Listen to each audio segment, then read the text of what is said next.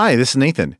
Before we get to the episode, I want to invite you to join me on an incredible adventure this November of 2024.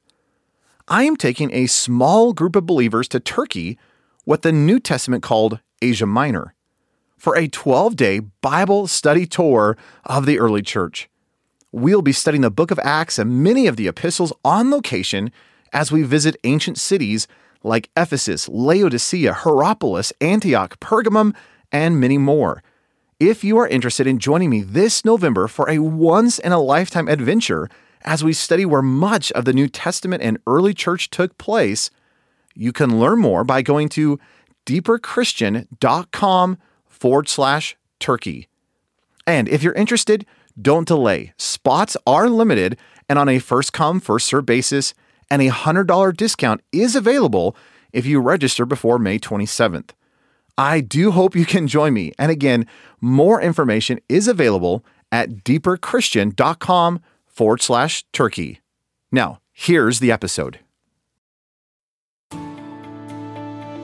Welcome to episode 190 of the Deeper Christian Podcast. This is the podcast to help you study God's Word, know Jesus intimately, and discover how you can build your life around Jesus Christ. I'm Nathan Johnson, and in today's episode, I want to talk about the importance of examining ourselves. Let's dive in.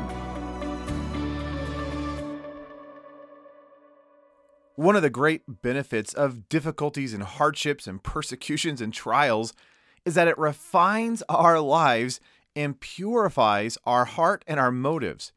It's like that illustration of a goldsmith who takes a piece of gold and puts it in a flame, in the fire.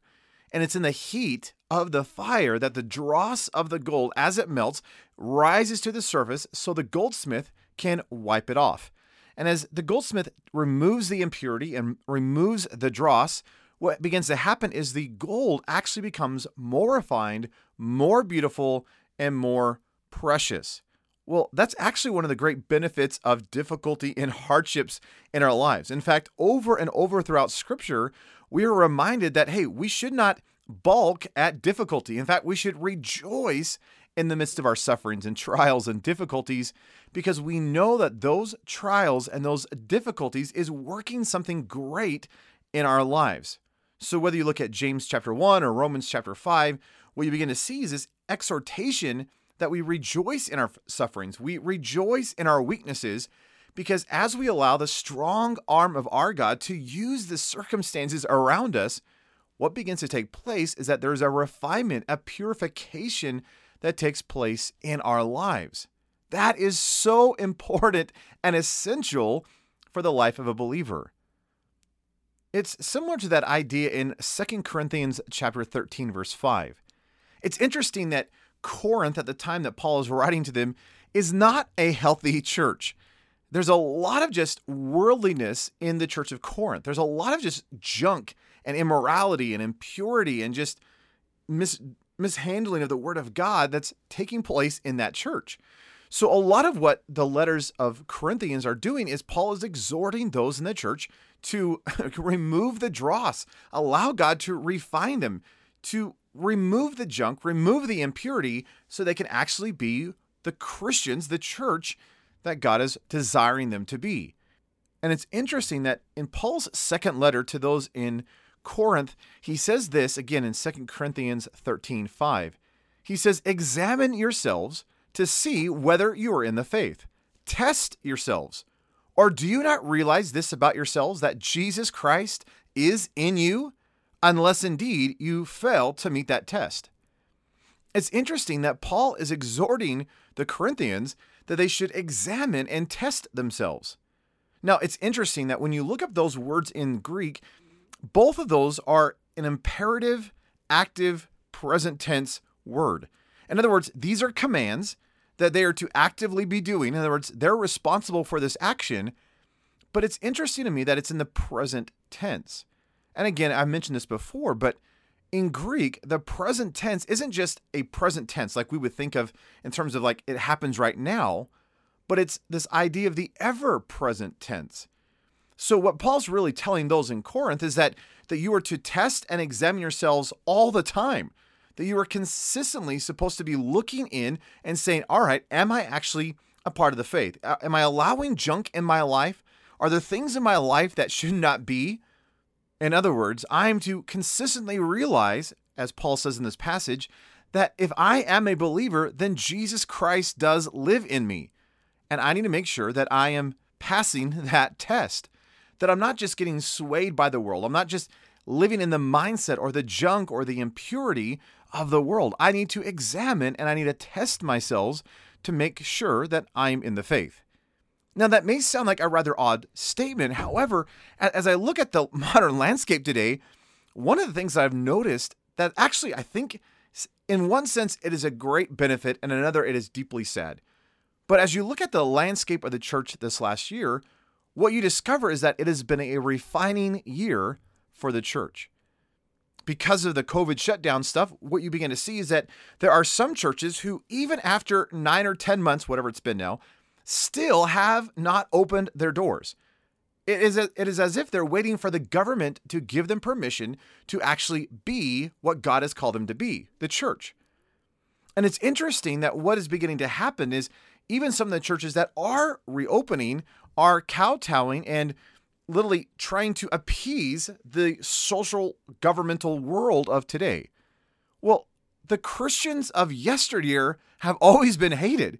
We've always faced trials and sufferings and persecutions. So why are we, this is so crazy to me, why are we trying to kowtow to the government or kowtow to what society thinks the church should be? Rather, we are Christians. We should be influencing the culture. We should be the ones standing for truth, not bowing to government. And yes, we do need to treat our governmental leaders well, and we do need to honor them as much as it doesn't forsake our conscience. And yet, what I've been noticing is that in the midst of all of this stuff, there are churches that are no longer being churches.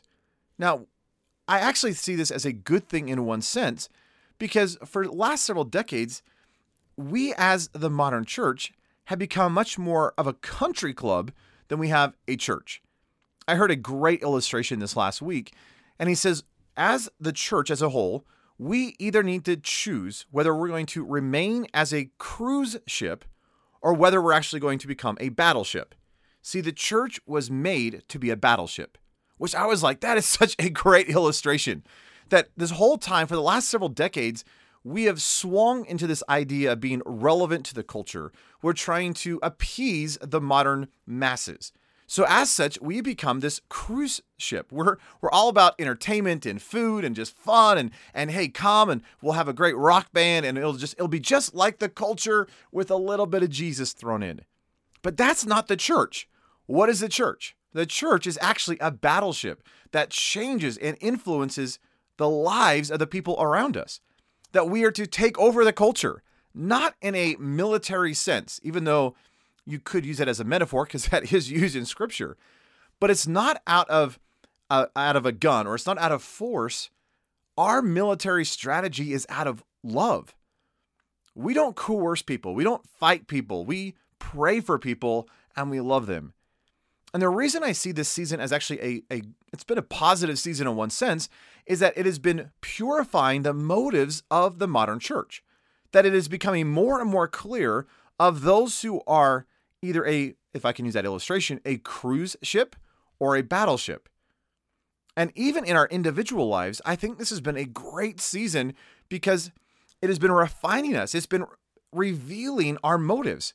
Am I actually in the faith?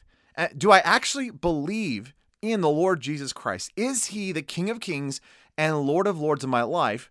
Or do I merely show up on Sundays and know the stories and go through the songs, but it actually hasn't affected my life? And I think for too many Christians in our modern age, we have been content to be this country club, cruise ship style of church where we think we're fine, we think we're safe just because we attend some meeting at some building. But that doesn't make me a Christian. What makes me a Christian? Well, Jesus is very clear in John 17:3. He says, this is eternal life. So if you want eternal life, What is that? Jesus says, this is eternal life, that they might believe in you, the one true God, and Jesus Christ, whom you have sent. And I've walked through this several times on this podcast, but that word there for knowledge or know is my favorite Greek word, gnosko. And it's not just having information about God, it's about having a relationship with God. See, Satan and the demonic hordes have lots of information about God, but they will not be saved. They will be thrown into the lake of fire. And again, I think this season has been good because it's been exposing the fact that a lot of people may have a lot of information about church or about God or about the word of the Lord, and yet they have not been living it. They've actually not put their belief in Him. And again, belief in Scripture is not some mental assent. The idea, actually, the best mental image I have is, and I've walked you through this before, but we get up on an airplane and I say, look, it's an amazing view. And so I open up the side door, and as you look at this amazing view out of the airplane, I come up behind you and I push you out of the airplane. And then as you're starting to fall, I go, oh, you probably want a parachute. So I grab this parachute and I throw it towards you. Now I yell out of the airplane, do you believe in the parachute? Now, if all you did is you looked up and you saw the parachute and you said, yes, I believe in that parachute, you have mental assent. You have mental belief about the parachute. You may know all the workings of a parachute, but you've not experienced the salvation of that parachute. So though you may have a mental assent of the parachute, you actually have not believed it. Well, what does it mean to believe then? Well, it means you somehow make your way over to the parachute, you put on the parachute, and then you hold on to that parachute for all you can, because that is your sole means of salvation before you go splat. Well, the same is true with the Lord Jesus Christ. When it says that we are to put on the Lord Jesus Christ, it's not some mental assent. It's not just, well, can you know these, can you pass this true false test, or can you give this little great doctrinal statement? Or it's not just, hey, do you have information? Or do you even attend church? None of those things are going to save us. What is going to bring salvation in our lives? What brings this redemptive, salvific reality to our souls? Oh, it is repenting and putting on the Lord Jesus Christ. It's believing, having faith in Him. And it's just like a parachute. It's not mental assent. We've actually got to grab a hold and put it on. So in John 17:3, when Jesus says, this is eternal life, that you might actually embrace, gnosko, have relationship and intimacy, experience with me. That's what it means to be saved. So let me ask you, as Paul would exhort those in Corinth, have you recently examined yourselves and tested yourself to see if you actually are in the faith or whether you just merely esteem it? Because you can hang out around a lot of godly people and think you have something, when in reality, you don't have anything. It's like that individual who hangs out with the people who are going to the gym every day, and they're talking about the workouts, and they're talking about the sweat, and they're talking about the fact that their body hurts. And you could sit there and go, yeah, that's so good. And wow, I really esteem that. But that doesn't mean you spend any time lifting weights. That doesn't mean you spend any time actually letting the weight affect your life. And wouldn't it be sad if we get to the judgment seat of Christ and you realized that this whole time, all I've done is I've said the right things, I sung the songs, but I actually never believed. I actually never had a relationship with Jesus. That, yeah, I attended church and I went through all the duties and I went through the regulations and all that kind of stuff, but it was just dead religion rather than a vibrant relationship with the King of Kings and the Lord of Lords. Can I exhort you, like Paul, to actively, present tense, examine and test yourself to see if you're in the faith? Do you not realize that Jesus Christ is to be inside of you, unless indeed you fail to meet that test? And if you find yourself going, actually, yeah, I don't think I have it. I'm actually questioning whether I'm even in the faith. Well, the simple solution is this: repent, believe, throw yourself upon the Lord Jesus Christ, for there is still time to grab a hold of Him. There's still time of salvation. The door is still open and you can be saved.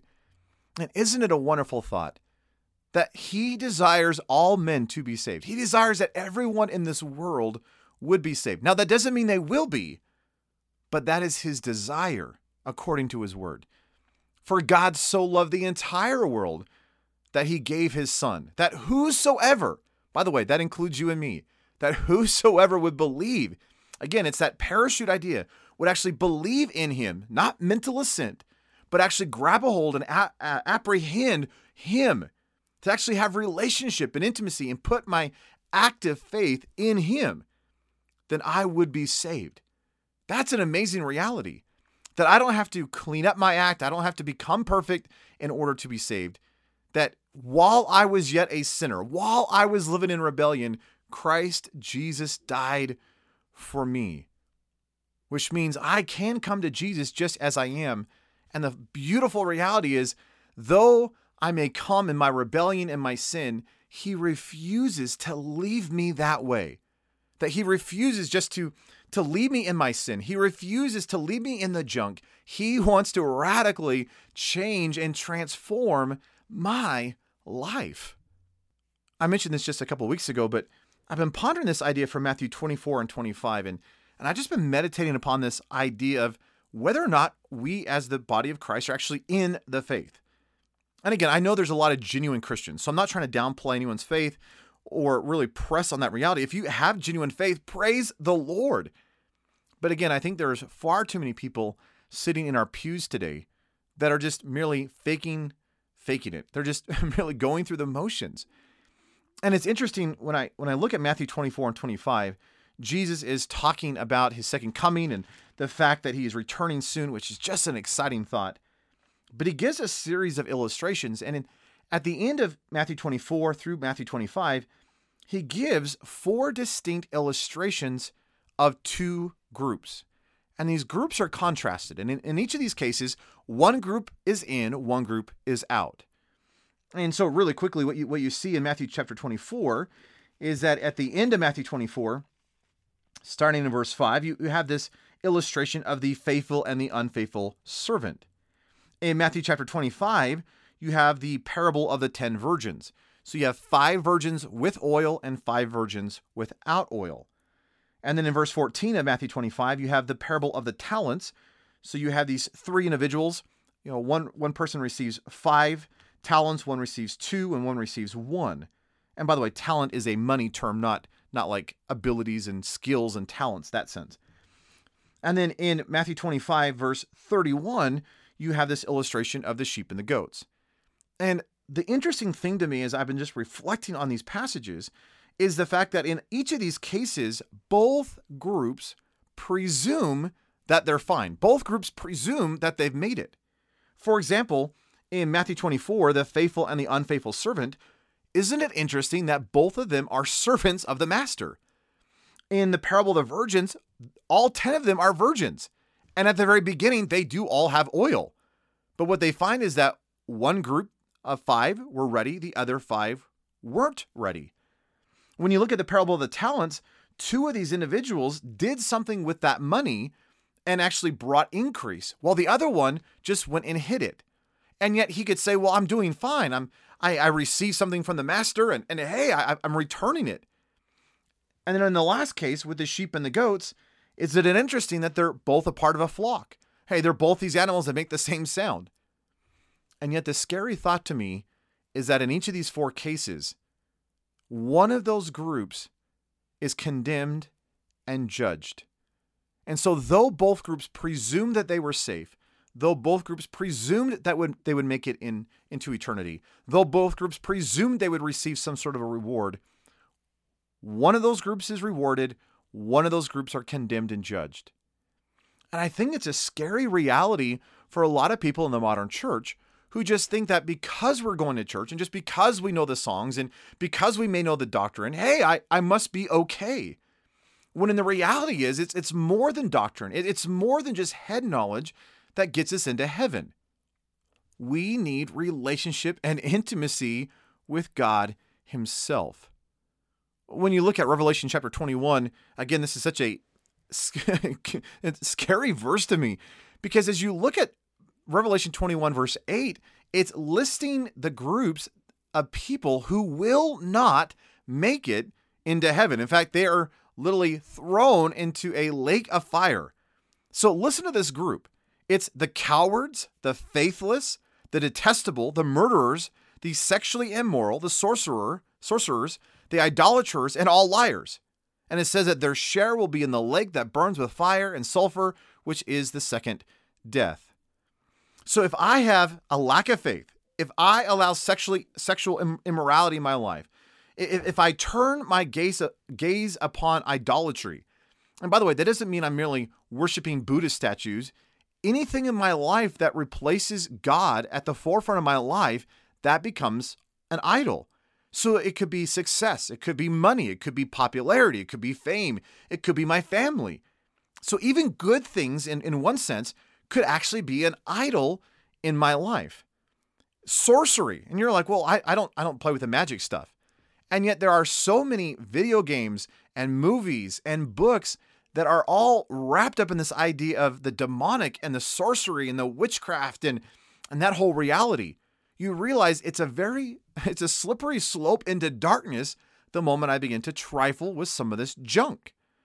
That if I allow lies in my life, that liars end up in the lake of fire. And here's the one that actually intimidates me. The first one on the list is the cowards. So, all right, I understand if I have no faith, all right, I'm not going to make it. All right, I understand that if I live a life of sexual immorality, or I'm an idolater, or I'm a liar, or a murderer, okay, that makes sense. But a coward? You realize what a coward is those who are lacking boldness, those who are living in fear. And for a lot of us in the church, we are cowardly when it comes to sharing our faith. And isn't it interesting that word for cowardly shows up 3 times in the Bible, and the 2 other times it shows up, both of them are in the context of Jesus looking at his disciples, and he says, "Why are you afraid?" Or "Why are you cowardly, you of little faith?" That's a scary thought to me. Now, I say all of this not to condemn anybody. It's more of an exhortation for all of us to freshly recognize that, as Paul says, we should examine and test ourselves. We shouldn't just presume that we are great and safe and, I got my ticket to heaven or my get out of hell free card just because that I may attend a local body, or I know some certain words, or I passed a true and false test of spiritual doctrine. Do I actually have relationship with the Lord Jesus Christ? Have I put on the Lord Jesus Christ as my garment of salvation? Do I actually have faith in him? Have I repented and believed? Because that is the means of salvation. Repent and believe. And isn't it interesting that in the early days of the church, Christians were easily identifiable to the world around them, that they looked different from the world? That's actually the word saint. It's the holy ones. That a Christian is a holy one, that they're set apart, different, and other than the world around them. So if you examine your life and you begin to notice that the way that you think, the way that you talk, that which you watch and dream about, and your whole life actually looks just like the world around you, well, then I would exhort you to maybe spend some time at the foot of the cross and say, "Holy Spirit, would you examine my heart? Would you see if there's any wicked way within me? Because I'm to look different from the world around me. I should be thinking different than the world around me. I should be talking different than the world around me, because I am a Christian, if indeed you are." And if you're not a Christian, can I encourage you, don't delay. Don't put this off. Don't just presume that you have something. I'm a virgin. I'm one of the 10 virgins. Yes, but 5 of those were guilty. I'm a servant. I'm a servant. Yeah, but one of those servants was thrown out. Well, hey, the master gave me talent. Great, but one of those guys that got talent was thrown out. Well, hey, at least I'm in the flock. Yeah, that's true. But the goats were thrown into judgment. Oh, dear friend, would you examine yourself to see whether or not you're in the faith? And if you're not, we have a good and loving Savior who desperately, overwhelmingly desires for you to have life and life abundant. And it is so easy to embrace the reality of Jesus Christ. Throw yourself upon his grace, seek his mercy, repent for your sin, and believe in him. Put on that parachute known as Jesus Christ and begin to fellowship and walk in his ways. Get to know him through his word and have relationship with him. For as Jesus said, this is eternal life, that they might know, gnosko, experience, have relationship, intimacy with you, the one true God, and Jesus Christ, whom you've sent. Oh, I want to spend eternity with you, and I am so excited for the return of Christ, whenever that may be. But I do know this, we are one day closer to the return of Christ than ever before in human history. So don't delay. Examine yourself, test yourself, throw yourself upon Jesus, and walk in the light and the life of him. Well, thank you for listening to this episode of the Deeper Christian Podcast. For show notes of this episode, please visit deeperchristian.com/190 for episode 190. And until next time, know I'll be praying for you as you examine and test yourself and as you build your life around Jesus Christ.